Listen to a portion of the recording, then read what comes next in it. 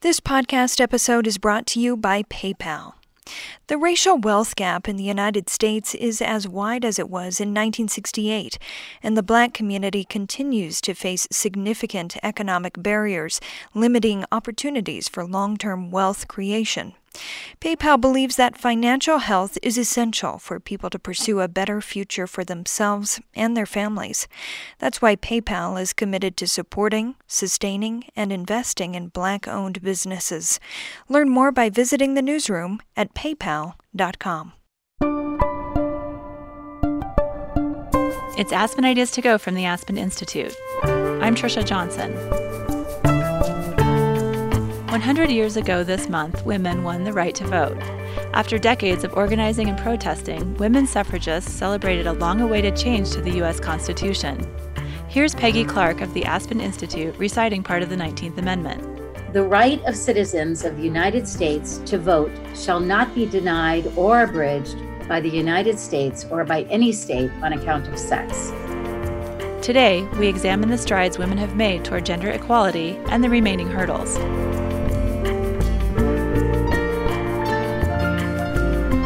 Aspen Ideas to Go brings you compelling conversations from the Aspen Institute, which drives change through dialogue, leadership, and action to help solve our greatest challenges. Today's discussion is from the McCloskey Speaker Series held by Aspen Community Programs.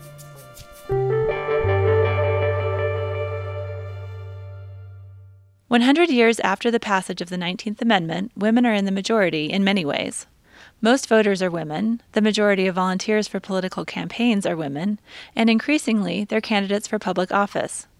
Women, says Cecile Richards, are becoming the most powerful political force in America. Richards co-created Supermajority, an organization that helps women build economic and political power and organize for gender equity. Ai-Jen Poo and Katherine Grainger also co-founded the group. The women sat down with Peggy Clark, who leads the Aspen Institute's Aspen Global Innovators Group, for a conversation about the 19th Amendment and what's ahead. Here's Clark. So let's just start by thinking about, I'm really curious about what each of you are reflecting or thinking about as we come up to this milestone. And Katherine, let me start with you. What are some of your thoughts at this moment as we approach this time? I think that two things that I'm really reflecting on. The first is power. And particularly as you think about organizing women's power, it took 100 years for these women to get to the point that they did in order for the 19th Amendment to pass. And so I don't want that to be lost, how long it actually took to get to this milestone. And then the other thing is, throughout the course of the struggle to get suffrage, these women were really focused on, we're not building power for ourselves. What we're trying to do is create a world where we can elect better men.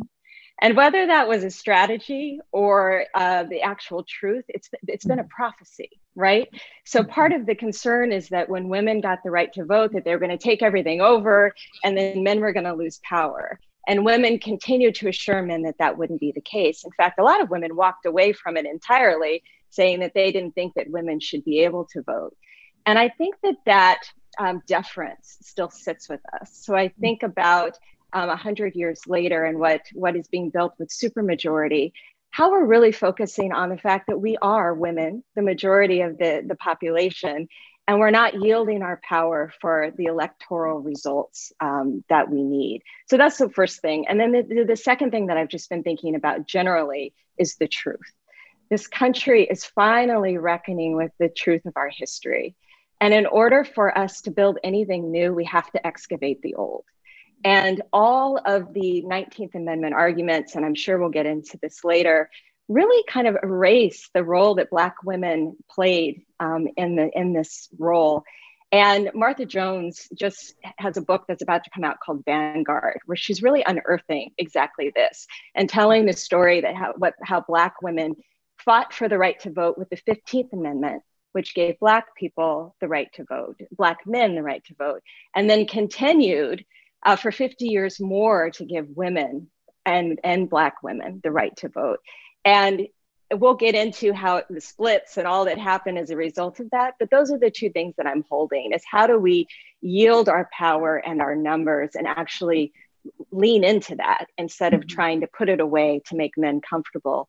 And secondly, how do we build a new movement that's multiracial and really entrenched in our truth so that we don't repeat the mistakes of the past that really did split feminism in the early stages of enfranchisement?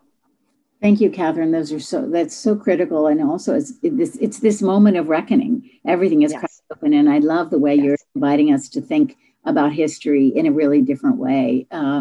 Cecile, let me turn to you. What are some of the things you're thinking about and reflecting on at this anniversary moment?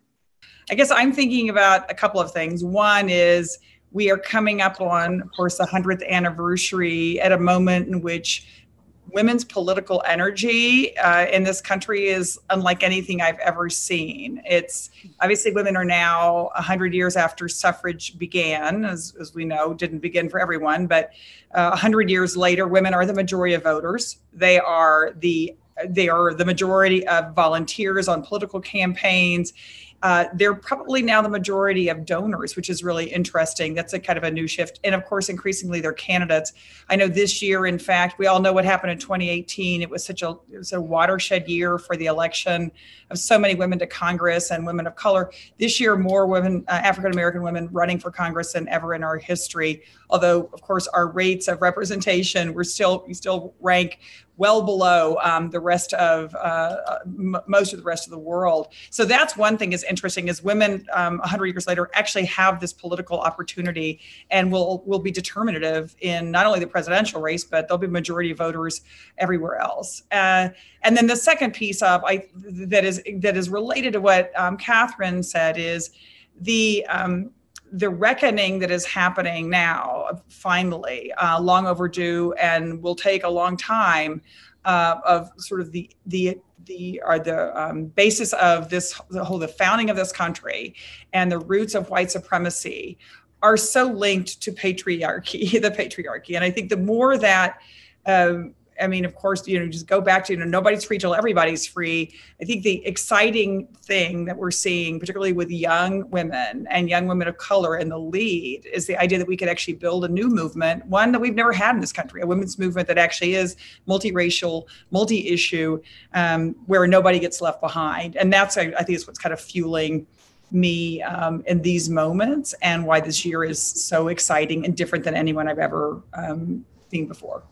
Right, which is saying a lot because you've been in a lot of political battles since you were little at your mom's knee. And I know, Cecile, you recently in a Newsweek article, you said that women are becoming the most powerful political force in this country.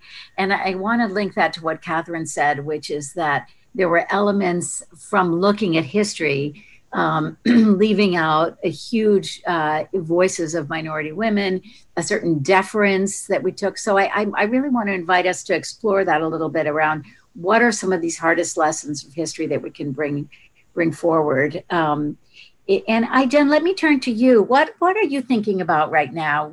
I've been thinking a lot about women across the board, across our economy, across all of our communities as we struggle through the layers of crisis that we're dealing with right now. I think all of us will agree that things weren't great for women going into the pandemic, right? There were certainly chronic crises that we were dealing with, everything from structural racism to the epidemic of low-wage work, where women were disproportionately concentrated in minimum wage jobs where you could work incredibly hard and not make ends meet, like not be able to put healthy food on the table for your kids. That was pre-pandemic. Right? And so if you listen now to women like domestic workers who are majority Black and immigrant women of color, right, who are actually responsible for caring for us, and many of them have been working through this pandemic, they're in a situation where they came in without a single paid, 82% of domestic workers didn't have a single paid sick day, right?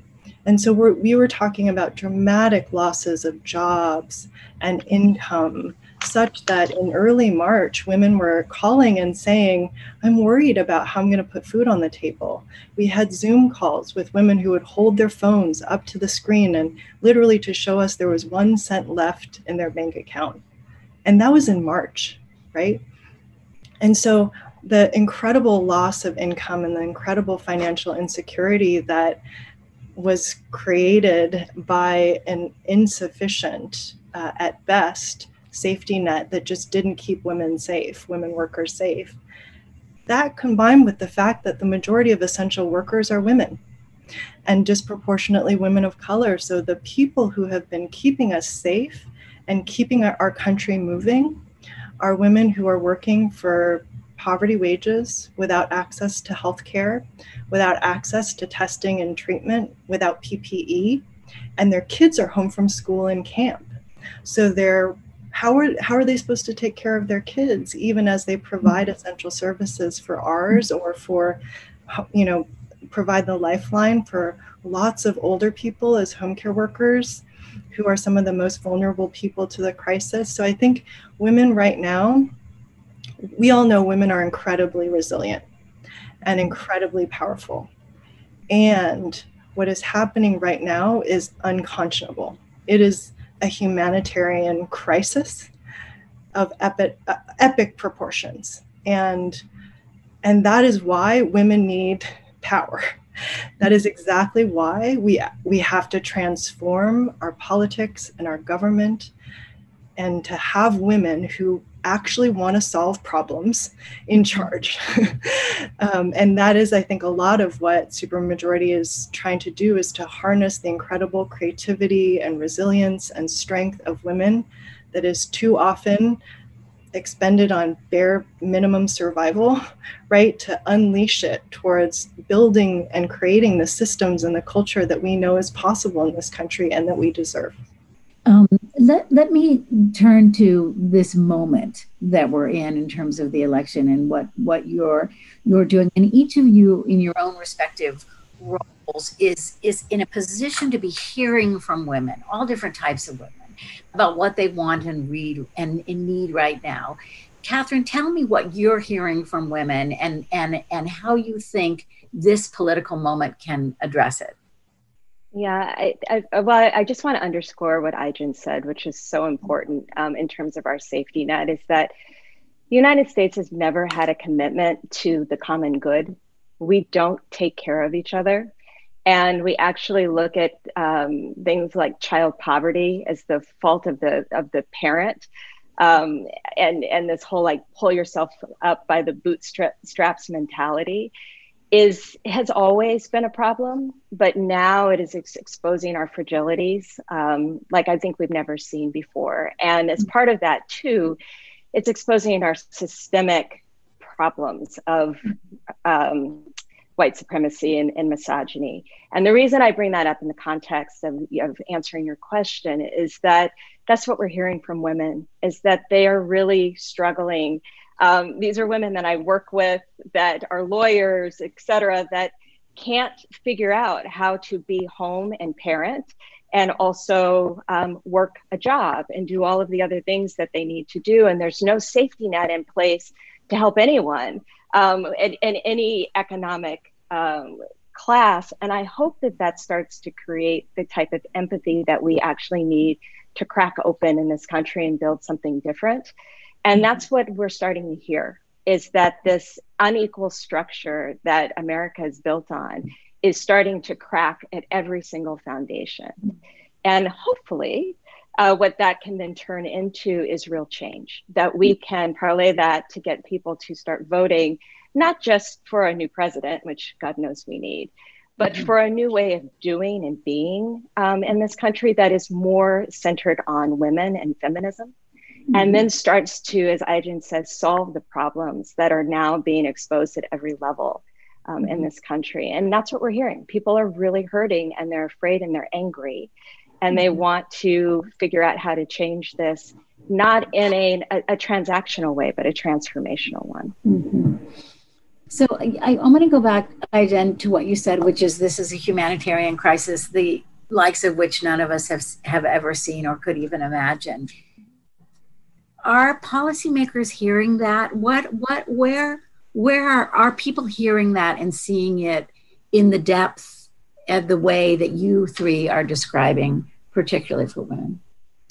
I think that there's an increasing awareness. I think that the general public is feeling the pain, right? The caregiving pain, the fear about what are we going to do if the schools don't open, and how are our kids going to get the care and the education they deserve. Everyone's feeling the pain, and that includes policymakers. Now, the extent to which there's bravery and leadership on actually meeting the scale of the problem and the challenge, and at the level of pain that people are feeling it, right? That takes courage. And, I think we are seeing that from some, but not enough.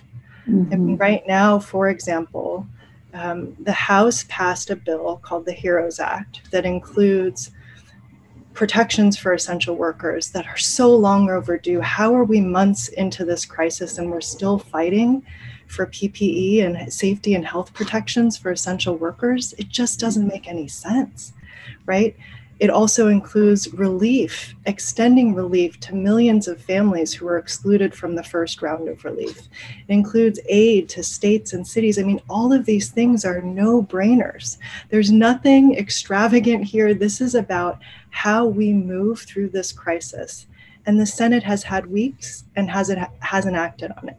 So I would say now is actually the time. The Senate, before they leave, they have to do their jobs.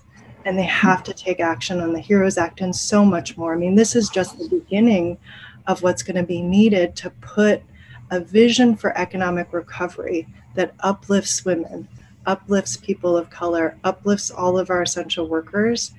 And we know how to do it. It's not rocket science. It's actually, there are actually clear policy measures and ideas and solutions that we can execute on, and we just need to do it, which is why, again, we need women. We need women to vote. We need women to organize. We need women to push Senate and to run for office.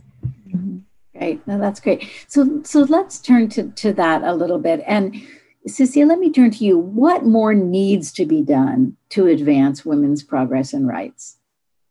Oh my God, we don't have enough time, Peggy, to even begin. But I think we've established that this COVID crisis, which is, I don't care what focus group you go to, this is what is on women's mind.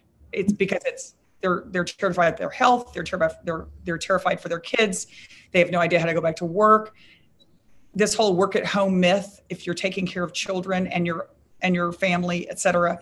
But moving beyond that, what really was happening even before COVID, because as Ai-Jen said, it wasn't like life was great for women before all this happened, is that we are structurally are not set up in this country for women to be full participants in government, in the workforce, in anything. And I mean, I saw this, of course, when I was at Planned Parenthood, when the biggest pitched battle we ever had was literally in the Affordable Care Act to get family planning covered, which seems like ludicrous that we would have in this fight. And of course, this administration is now trying to roll that back. But it wasn't even until the Affordable Care Act, which is not that old, that women weren't penalized for their gender for buying health insurance, right? It was the first time that actually there was no more gender rating and that women couldn't be denied coverage because of pre-existing conditions. So the structural inequities, they exist up and down. So we need to do more for healthcare, but my obsession right now is on the fact that we are in a childcare crisis in this country. We are telling women they have to go back to work. There's no one to take care of their kids. And this government is doing nothing about it. In fact, I was just looking up, under the CARES Act, where Delta Airlines got more money in the bailout than the entire childcare industry in this country. So it's not just, and as Ai-Jen said, it's not like we don't know how to solve some of these problems. It is like we do not have the political will, and we're not willing to say as a country, you know what? Women, they're probably here to stay in the workforce. And so we need to figure out a way structurally for women to be able to participate. And that's what I feel like I hear from women in our meetings at Supermajority across the country, where women literally think it's their own fault that they cannot figure out now how to return to work and make sure that their kids are taken care of somewhere, and that their parents who are now, their mother who's living with them is, got the care that she needs. And every single woman is trying to figure it out on her own. And that isn't going to work. So I hope that what we can do in this election is, one, women demonstrate the political force that they are and what we need, not to have more than our share, but just to have a fighting chance of being able to participate. And that we have in this next administration, an effort to really just sort of like level the playing field. And again, you could start with childcare. Elizabeth Warren has proposed a $50 billion childcare plan that would actually make it possible for everyone in this country to get affordable childcare. That's the kind of bold leadership that we need. Let's go back, Katherine, to a little bit of the history lesson, since we are marking this 100th anniversary, and there were so many fits and starts in the women's movement. And I know that supermajority has in many ways founded itself on some of the key lessons that we learned through that battle. So, Katherine, would you mind giving the viewers a little bit of a history lesson about what happened and getting to, 1920, which took so long to get the women the right to vote, for those of us that are not as familiar with it as you all? Sure. And I love this story, so I'm happy to tell it, which is that the right to vote actually started out for a call for all disenfranchised people to have the right to vote. And so this is pre-15th Amendment, when slaves had recently been freed, and white women and Black people were working together to call for the right to vote. And that's what it was called, the right to vote. And then the 15th Amendment passed first. And that created a huge schism within the movement. And when you think about it too, Frederick Douglass was one of the leading people who were advocating for the right for women to vote. And these early suffragists who were white were leading abolitionists, right? These things were all tied together. And this goes to Cecile's point about how misogyny and white supremacy, they're one of the same. They're linked. And so when the 15th Amendment passed and carved out women, that is when we started to see kind of the ugly underbelly of, that the ugly underbelly of racism just continued to be exposed, where white women who were leading abolitionists kind of separated and started to say terrible things about Black men and the fact that white women deserved the right to vote more than they did. And it created a continued demise. But I think what's even more important is this is all orchestrated. So the 15th Amendment was passed and never really enforced, right? There was a brief moment during Reconstruction, but otherwise it was through Jim Crow laws. Black men were given the right to vote on paper. They never really actualized that, except for like a 4-year period in our history. And the reason I bring that up is because the men in the South who were fighting against the 19th Amendment, giving women the right to vote, were fighting against it because they didn't want the 15th Amendment to be enforced. So their argument was, okay, first of all, we can't have more Black people voting by giving Black women the right to vote. But secondly, if you start to put the 19th Amendment into law, then maybe they'll start enforcing the 15th Amendment, which for the last 50 years, we've been able to keep at bay. And I just think that's such an important lesson, because it's showing how the status quo of white male supremacy reigns supreme, still does, we're still here. And that as we let ourselves be pulled apart by it, which is largely what happened through this 15th and 19th Amendment fight, we actually don't transcend it. And so going to this history and the important lesson of it, we actually have an opportunity right now to fix that and come together and say, our whole system has been designed to keep power for these few. And it's not benefiting any of us, and it's broken and it's not working. And we can, instead of coming from a scarcity place where we fight each other for the scraps, we actually can come to a whole and build something that is abundant. And that is what I hope we're finally at that point with all of the breaking opening that's happening right now. Cecile and Ai-Jen, let me turn to you. What are your thoughts on these lessons from history? Well, I was just so inspired by the way that Katherine framed that story. And I just wanted to build off of that by saying that one of the things we've really seen in supermajority is women's resistance, fundamental resistance to a zero-sum politics, and a desire to build power together, and a resistance to feeling like we have to choose and fall into these hierarchies of power and human value that have divided us over time. And understanding that the future we want relies upon our ability to organize and build together. And that organizing is about addition, not subtraction, right? That we need to keep adding and transforming ourselves as we add, learning and growing together. And so I think there's something really powerful about that inclination among women to resist the politics of a zero-sum choice and a pitting against, and being willing to do the work that is required to have the unity and the power to win. And that is, I think, what could be, that's the opportunity of this moment. That's what could be defining of this moment. And I think it's how we start to model the kind of multiracial democracy that we can be in this country. So, Cecile, you're a pragmatist and you've been in a lot of battles. How would you respond? Well, it's sad and ironic that, of course, everything Katherine is talking about, all the efforts that were made in the South to suppress the vote, it's not like that's left us. That is absolutely what is happening today. And unfortunately, of course, some of it's happening out of the federal government. And, I know a lot of us were so inspired and got to spend time with Stacey Abrams in her really historic transformational run for governor of the state of Georgia. I remember going and actually campaigning with Stacey, waiting for her in a hall filled, teeming with people, and her having to walk through Confederate flags to get into the hall.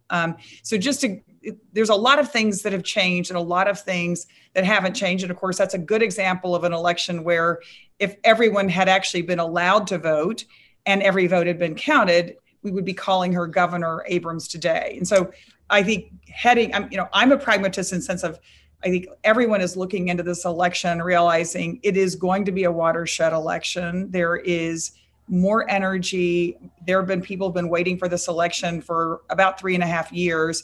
And yet we are dealing with a completely chaotic voting system. One of the things that we hear from women and most recently in focus groups is that they are worried and scared about voting, not just that their vote won't be counted, which is something they usually worry about, but literally that it's not going to be safe to vote. Obviously, you have an administration that is trying to prevent people from voting safely, like voting by mail, those kinds of things. And so I think it's really incumbent on all of us to do everything we can to realize there is the systemic barriers to equal voting. They continue to exist.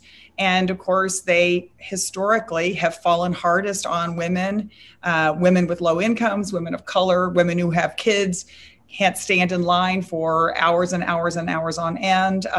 But yes, my hopeful side is, and it's something I think we're also hearing from women, is they're very resilient, as Ai-Jen said, and they are ready to go. And we even saw, we texted into Wisconsin during that election, which I know everyone saw on television, when folks were forced to wait in line for hours and vote in person, and people did. And so I do believe in our democracy, and I believe that people want to vote and will vote, but there's a lot we have to do to make it possible and to make it safe, particularly this November. No, I think that question of how can voters vote safely during COVID is a huge challenge. And so should all the listeners be voting by mail? What would you advise people who are listening about how they can support others and what they themselves should do?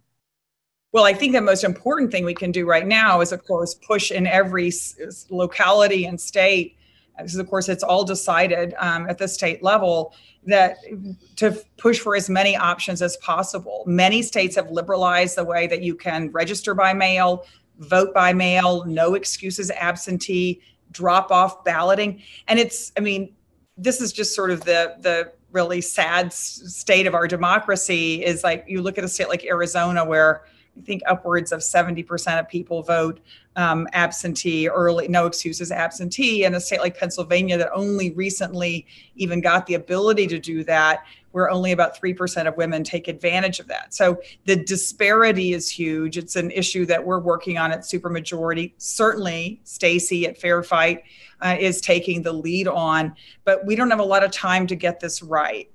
One thing to put a plug in, I'm really excited about is at Supermajority, we've launched Supermajority Home, which by September will be a web location, a portal where any woman, although any person, can find out if she's registered, make sure she hasn't been thrown off the rolls, what are the voting rules in her community, and literally where she can vote and how she can vote. It's that simple. And so I think it's important for all the Aspen world to be doing everything we can to be thinking about how do we make it easier for women who already face a lot of barriers to democratic participation.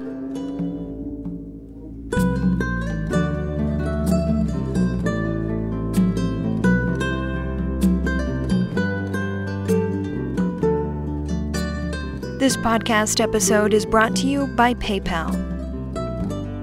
The racial wealth gap in the United States is as wide as it was in 1968, and the Black community continues to face significant economic barriers that limit opportunities for long-term wealth creation. The global pandemic has impacted vulnerable populations and underserved communities especially hard.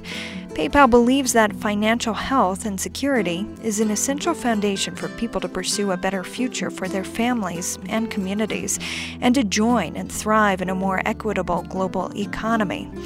Everyone should have access to affordable, convenient, and secure financial services, and PayPal is committed to fulfilling this mission by championing equality, diversity, and inclusion inside the company and outside.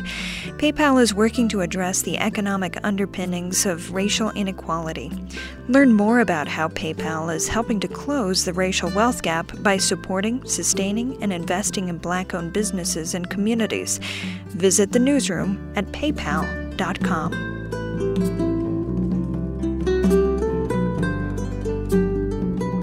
Now, back to today's featured conversation.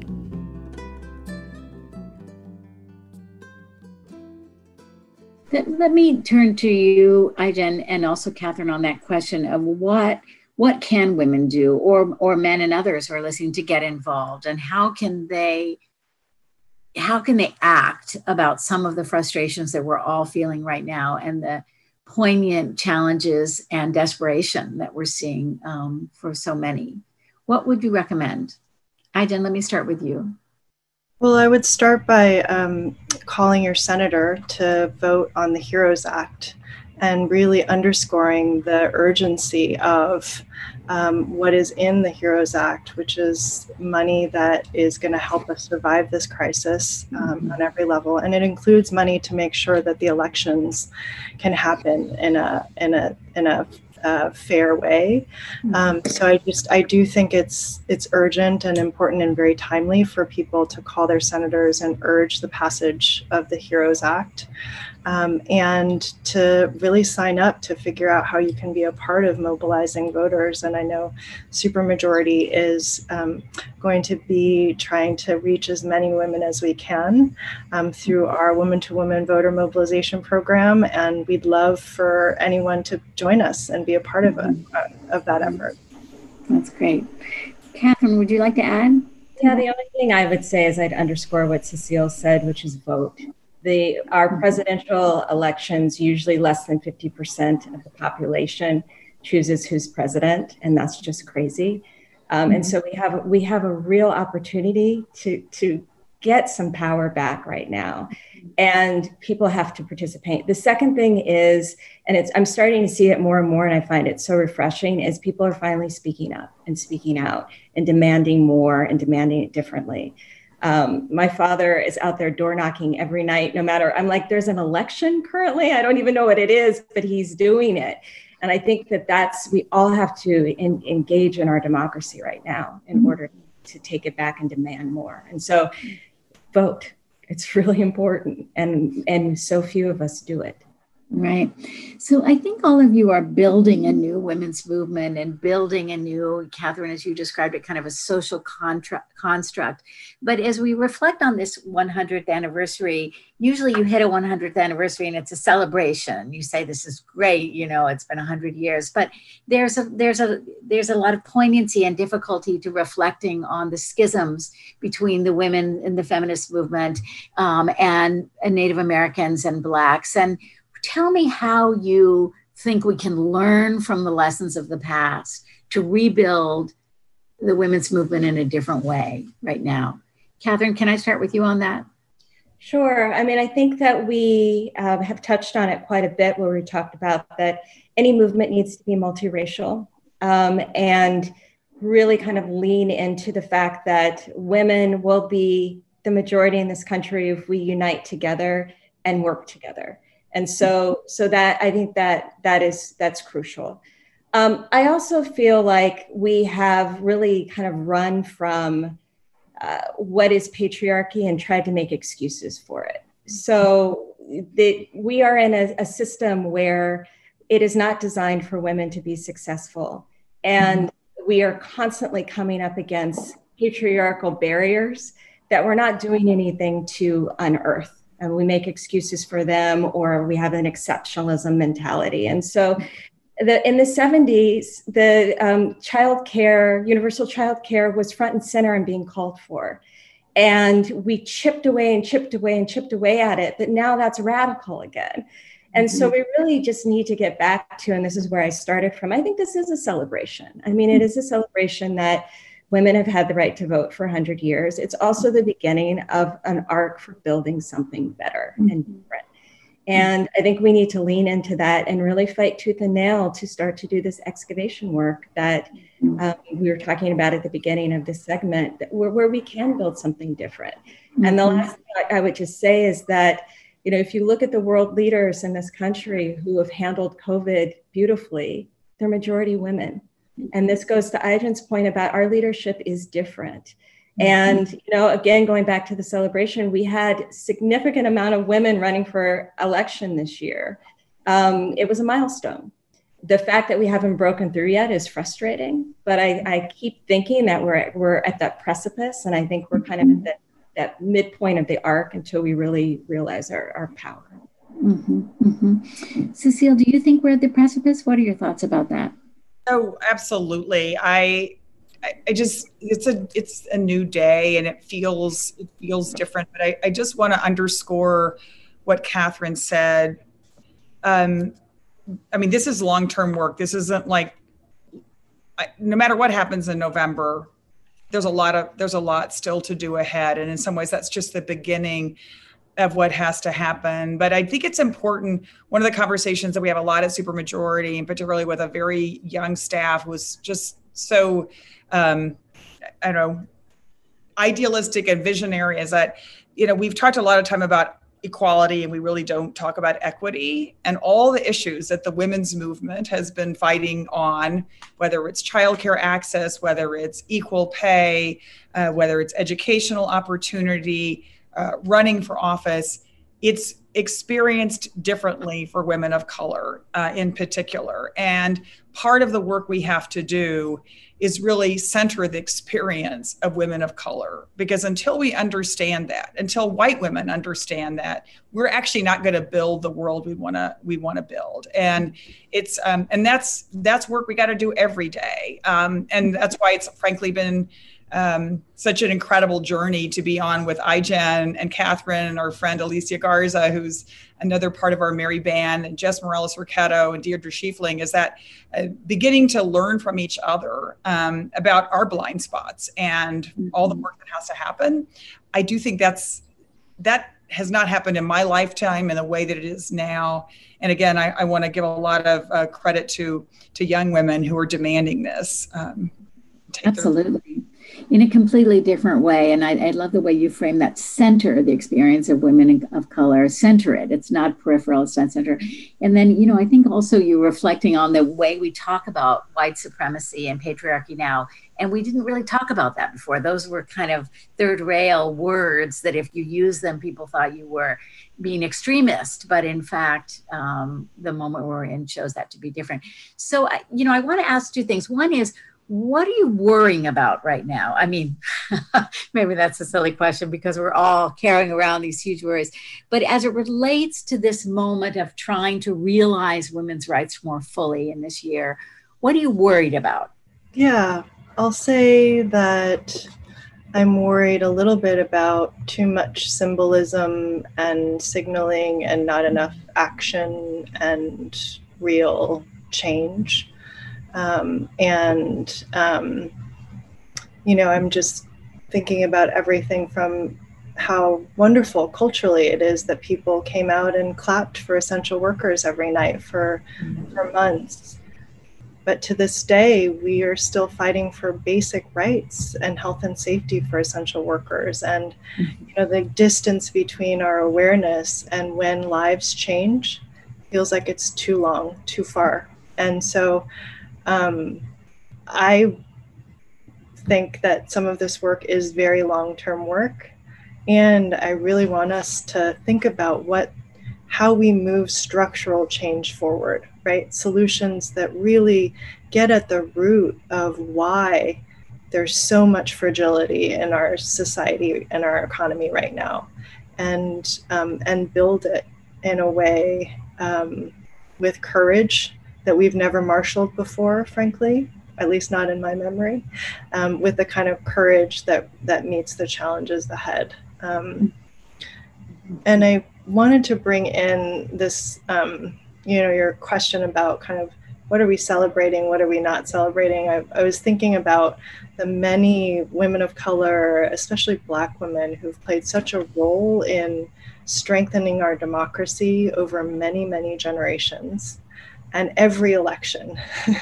But I'm thinking in particular about a woman named Dorothy Bolden, who is from Atlanta, Georgia, and she was the founder of the National Domestic Workers Union, and she was a neighbor of Dr. Martin Luther King Jr. And in the height of the civil rights movement, she knocked on his door and said, I want to be a part of the civil rights movement. Domestic workers like me, we want to be a part. And he said, well, go organize domestic workers. And that is what she did. And the only two requirements for being a member of the National Domestic Workers Union were, one, that you are a domestic worker, and two, that you are registered to vote. Mm-hmm. And I think each of us in our different worlds, in our different movements, our different issues, our different concerns and priorities, we can be like, it's this and it's vote. And it's like, that's part of how we get from the narrative and the kind of symbols to the real actual change. Right, that's really beautifully said. So I want to turn to each of you personally, and we all of the viewers listening to this right now, and so many people are suffering right now and feeling strains in a way we haven't felt before. And it is true that you are role models to so many, all three of you, and many people follow you. And Ai-Jen, we watched you at the Academy Awards, and Cecile, we watched you doing battle for our reproductive rights, and we've thought about who you are as individuals, and we see you show up day after day. So how are you taking care of yourself right now? What is some of the self-care that you're using that's keeping you strong in this moment, really unparalleled moment of pressure? Cecile, can we start with you? Ai-Jen knows this is like my most hated question. I didn't know. But also, I can make it short and sweet. Well, one, my dog, Ollie, I think we've all talked about even before this call. I know that there's not a dog to be rescued in New York City. That's probably too flip to say it, but everyone's got a rescue dog. Ollie's keeping me sane, and being with my kids. I think that's it. But I also think I just want to bust a myth real quick. I think there are folks who believe that for those of us who do social justice work as our job, that we are these, put upon, beaten down folk. And it is the privilege of a lifetime to get to do this work. It's not easy. It is hard. But to get up every day and feel like you can actually begin to like move things a little bit towards a better place is a privilege that very, very few people in this country, in this world, ever have. And so even though I like to do things and make my own pasta and do kind of things like that, they're just fun. I have such joy in my work that I think I want to make sure that to never minimize how important that is to me. Right, that's great. Katherine, what about you? Well, I agree with Cecile, and I always say that the revolution needs to be based in joy. And so I spend a lot of time dancing in my bathrobe, and that brings me a lot of joy. I also, I usually am on the road about 3 weeks out of the month. And so this pause for me has been kind of exceptional. I've never spent this much time in my apartment ever. And I use my my oven for storage, mail storage. I would put my mail in there. It's been in there for years. And I actually took it out, and I'm learning how to cook for the first time in my entire life. And it's wonderful. And it's actually allowing me to kind of decide how I want to eat and when. And it feels like quite a luxury. That's great. I love that story about the oven. Ai-Jen, what about you? I think Cecile and I were kind of sisters from another mother on this question, but because my big slogan is winning is self-care. Which I really believe. And, I do yoga. I try to sleep. And what COVID has taught me is the incredible joy of a walk in the neighborhood. So I've been walking a lot more and just kind of slowing down at different moments. But I will say that, the way that I will feel cared for is if everybody goes to vote in November and we win. That's right. That's right. Can we turn voting into a dance party? That's the way we started this conversation. So what song are we moving to, guys? And maybe Ai-Jen, I was so taken by when you started Caring Across Generations. You said starting a social movement is sort of like a love affair. If you have, it's the deep passion, and you make a mixtape with your songs. So if we had a playlist for the women's movement, what should we put on it? Anybody want to throw some songs in for us to dance to? We have a playlist at Supermajority, and I think you can even get it on. Probably we can send it to you. In fact, Jen and I spent a lot of days on a bus across this country and listened to everything. But I will say, the biggest joy is every staff meeting we start at Supermajority starts with Beyonce, and it completely changes the mood. You can do anything. Perfect. We love it. We love it. Okay, we want to get that playlist. Maybe we can send it around to all of our viewers. Anybody want to add anything else about songs or dance moves before we go to Q&A? I mean, I think we should always end on Beyonce. So. We need to always end on Beyonce, right? Let's go to some of our viewers. Crystal Logan, Vice President of Community Programs and Engagement at the Aspen Institute, reads questions from the online audience. Our first question is, as funding for childcare is discussed, is the living wage also being explored for high-quality childcare providers so that the childcare industry does not have to continue to recreate substandard pay scale and workers without benefits, which therefore leads to our children receiving substandard care? Who wants to take that? Well, there is a lot of movement on childcare on every front. And just last week, Vice President Biden released the third plank of his economic agenda. The first plank was infrastructure, the second plank was climate, and the third plank is the care economy. And it's really the first time there's been a major presidential campaign that has made the care economy a core part of the economic agenda, as opposed to siloing it as part of the women's agenda or some other piece. And in major investments in the childcare workforce is at the heart of that proposal. So making childcare jobs, living wage jobs with benefits and real economic security and the right to a union and a voice at work is core to that vision. And so, as is training, and as is a whole vision around innovation. So there's a lot there. And it's not just childcare, it's also long-term care, which is a growing issue as our older population in this country grows. And we've seen through the COVID crisis just how unprepared we are for that. There is a whole vision around expanding home and community-based services for the aging and people with disabilities in the proposal. So I think that there's a lot that is in the Vice President's agenda. And then I think it's up to us to really push Congress to move forward on the visionary proposals like the one that Cecile mentioned with childcare. And we've been working on an agenda that is called universal family care. The idea that there should one day be one fund that we all contribute to, that we can all benefit from, that helps us pay for childcare, long-term care, support for people with disabilities, and paid family leave. Basically everything you need to take care of your family as a working person. Thank you. Our next question is, we've seen such leadership coming from our younger population on several issues, gun violence, structural racism, etc. What is your message for this group on the opportunity of now related to voting? It's really interesting. That was a question, Crystal. Sorry, I'm going to just jump in here, Ai-Jen and Katherine, because I was just pulling up the numbers again. 4 million young people turn 18 every year.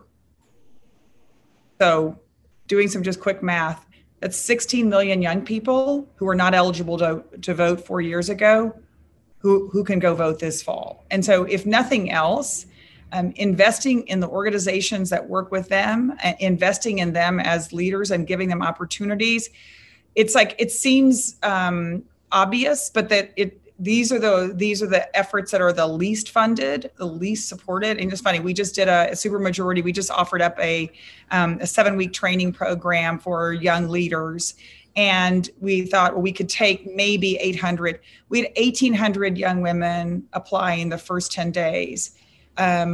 Young, overwhelmingly young women of color, just eager to have an opportunity to participate.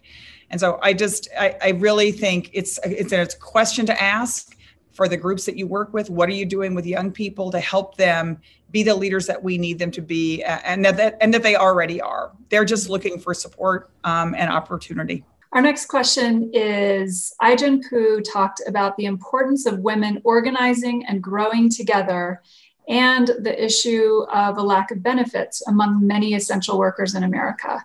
What are some ways that we can support women in these essential positions so that they can organize, grow, and advocate for themselves in a system that is failing to protect them? I love this question.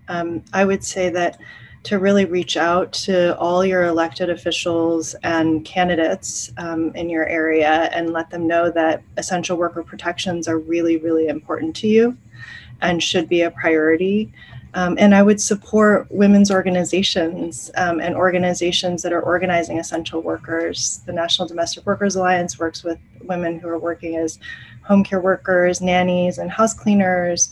There's a group called United for Respect that works with retail workers. There are unions who've been fighting really hard to unionize, workers who've been going on strike, teachers who are having to go on strike to keep the children that they educate safe. So there's just a lot of organizing and activism happening. Support those campaigns and support their demands. Our next question is, what can individual women in the US do to further these causes? Other than voting and supporting politicians, how do we encourage the private sector and our employees to play a part? Or employers to play a part? You know, I'll just jump in quickly. I had experience in the marriage equality movement around this, where private sector folks were coming out and saying, we're not going to set up shop in this state because you're anti-gay, or come work for us and we will have packages that recognize your families and are good on equality. And really spoke up and put their resources behind homophobic and anti-gay states and elected officials. And we haven't seen that be mobilized around gender in the same way. And I think there's a huge opportunity to do so. So women who are in, and men who are in positions of power, they can really stand up and say, you know, this is what it looks like to have equality in our, or not only our company, but we're not going to go to places that are bad on abortion or bad on pay equity, et cetera, and take a stand, because capitalism is in our water. And that is what we care about. And when people say this is going to have a cost benefit to you, that you discriminate, it actually makes a difference. And so there's a real opportunity, I think, for all of us to use our bully pulpit in that way. And we've seen it be beneficial with other movements. Our next question is, what is the most effective way to get out the vote for change in a very gerrymandered district? Well, I'll take that. Yeah, we have to change, obviously, the lines. And so many elections this year state elections will determine whether lines are redrawn post-census in a nonpartisan way.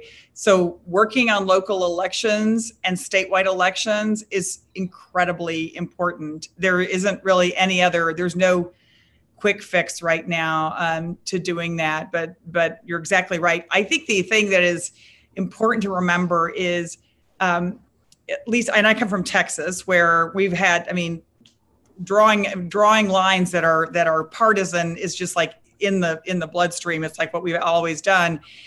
We are seeing women.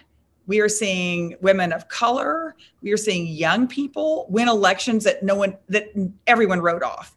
And so I also think it's just, as I think we saw, and we certainly saw in Texas in Beto O'Rourke's race, we saw in Stacey's race, other places where, as Katherine said in the beginning, there's a lot of places where, we don't vote as a people. And so if you can expand the electorate, and that means, getting out there, doing the grassroots work, and at this point, of course, not going door to door, but texting voters, the kind of thing we do at Supermajority, you can actually expand the electorate. And I think focusing on that is a way we can actually flip some seats and then influence the way lines are drawn, so that we have a Congress and we have legislatures that more truly reflect the diversity of the country. And just something quickly to add to that is that we can, in most states, also vote for judges that draw these lines.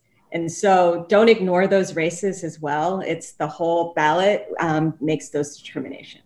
Our last question is, what's the number one thing you think we should be advocating for to better support and empower American women right now? Well, I'll say one that is never popular, but I still feel very strongly about, which is, I'll go to the Equal Rights Amendment. We have not passed the ERA in this country. What it does is it would put in the Constitution that you can't discriminate against on the basis of sex. That's all it says. And how we use it is solely up to us. So you could have an entire campaign of lawyers, activists, policymakers, et cetera, that could reinterpret how women are protected on the basis of gender in this country. And so I think that would be my thing. Anything else to add? I would underscore the importance of the care economy. I think it's something that is fundamental to all of our lives, and we've never invested in it. We've never supported it. And we've just left it up to each individual to try to figure it out, and it's impossible. And I think if we put that foundation in place, it would unlock so much power and potential among women, but really among everyone. Elect a woman vice president, which is it's getting closer to electing a woman president. Having a government that looks like us, as we have seen on the Supreme Court with Sonia Sotomayor, Elena Kagan, Ruth, having a government that begins to actually look like the people it represents is the most radical and revolutionary thing that we could do. And so I hope that women will vote. I hope you will support women who are running for office. But we haven't, I hate to leave this call without talking, at least referencing the fact that 100 years after the beginning of suffrage, we have the first best chance to actually put a woman in the executive branch, whoever she may be. That's a great place to end. Thank you so much for this amazing conversation. Ai-Jen Poo is Executive Director of the National Domestic Workers Alliance. Cecile Richards is the former president of the Planned Parenthood Federation of America. Katherine Grainger is an adjunct professor at New York University's Wagner Graduate School of Public Service. And Peggy Clark is vice president of policy programs at the Aspen Institute. Their conversation, held July 28th, was part of the McCloskey Speaker Series at the Institute. The Bridge podcast, a sister show from the Aspen Institute, is also carrying this conversation. The podcast pairs wise women from different generations and geographies in revelatory conversations about what matters most.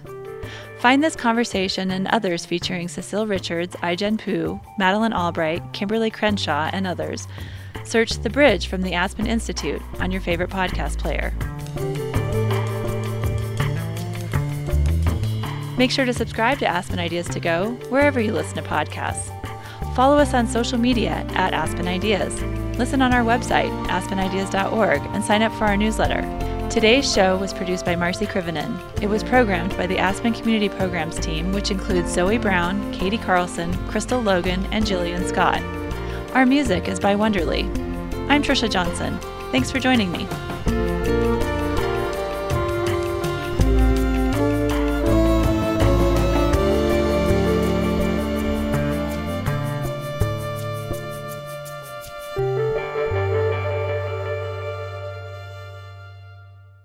This podcast episode is brought to you by PayPal. The racial wealth gap in the United States is as wide as it was in 1968, and the Black community continues to face significant economic barriers, limiting opportunities for long-term wealth creation. PayPal believes that financial health is essential for people to pursue a better future for themselves and their families. That's why PayPal is committed to supporting, sustaining, and investing in Black-owned businesses. Learn more by visiting the newsroom at paypal.com.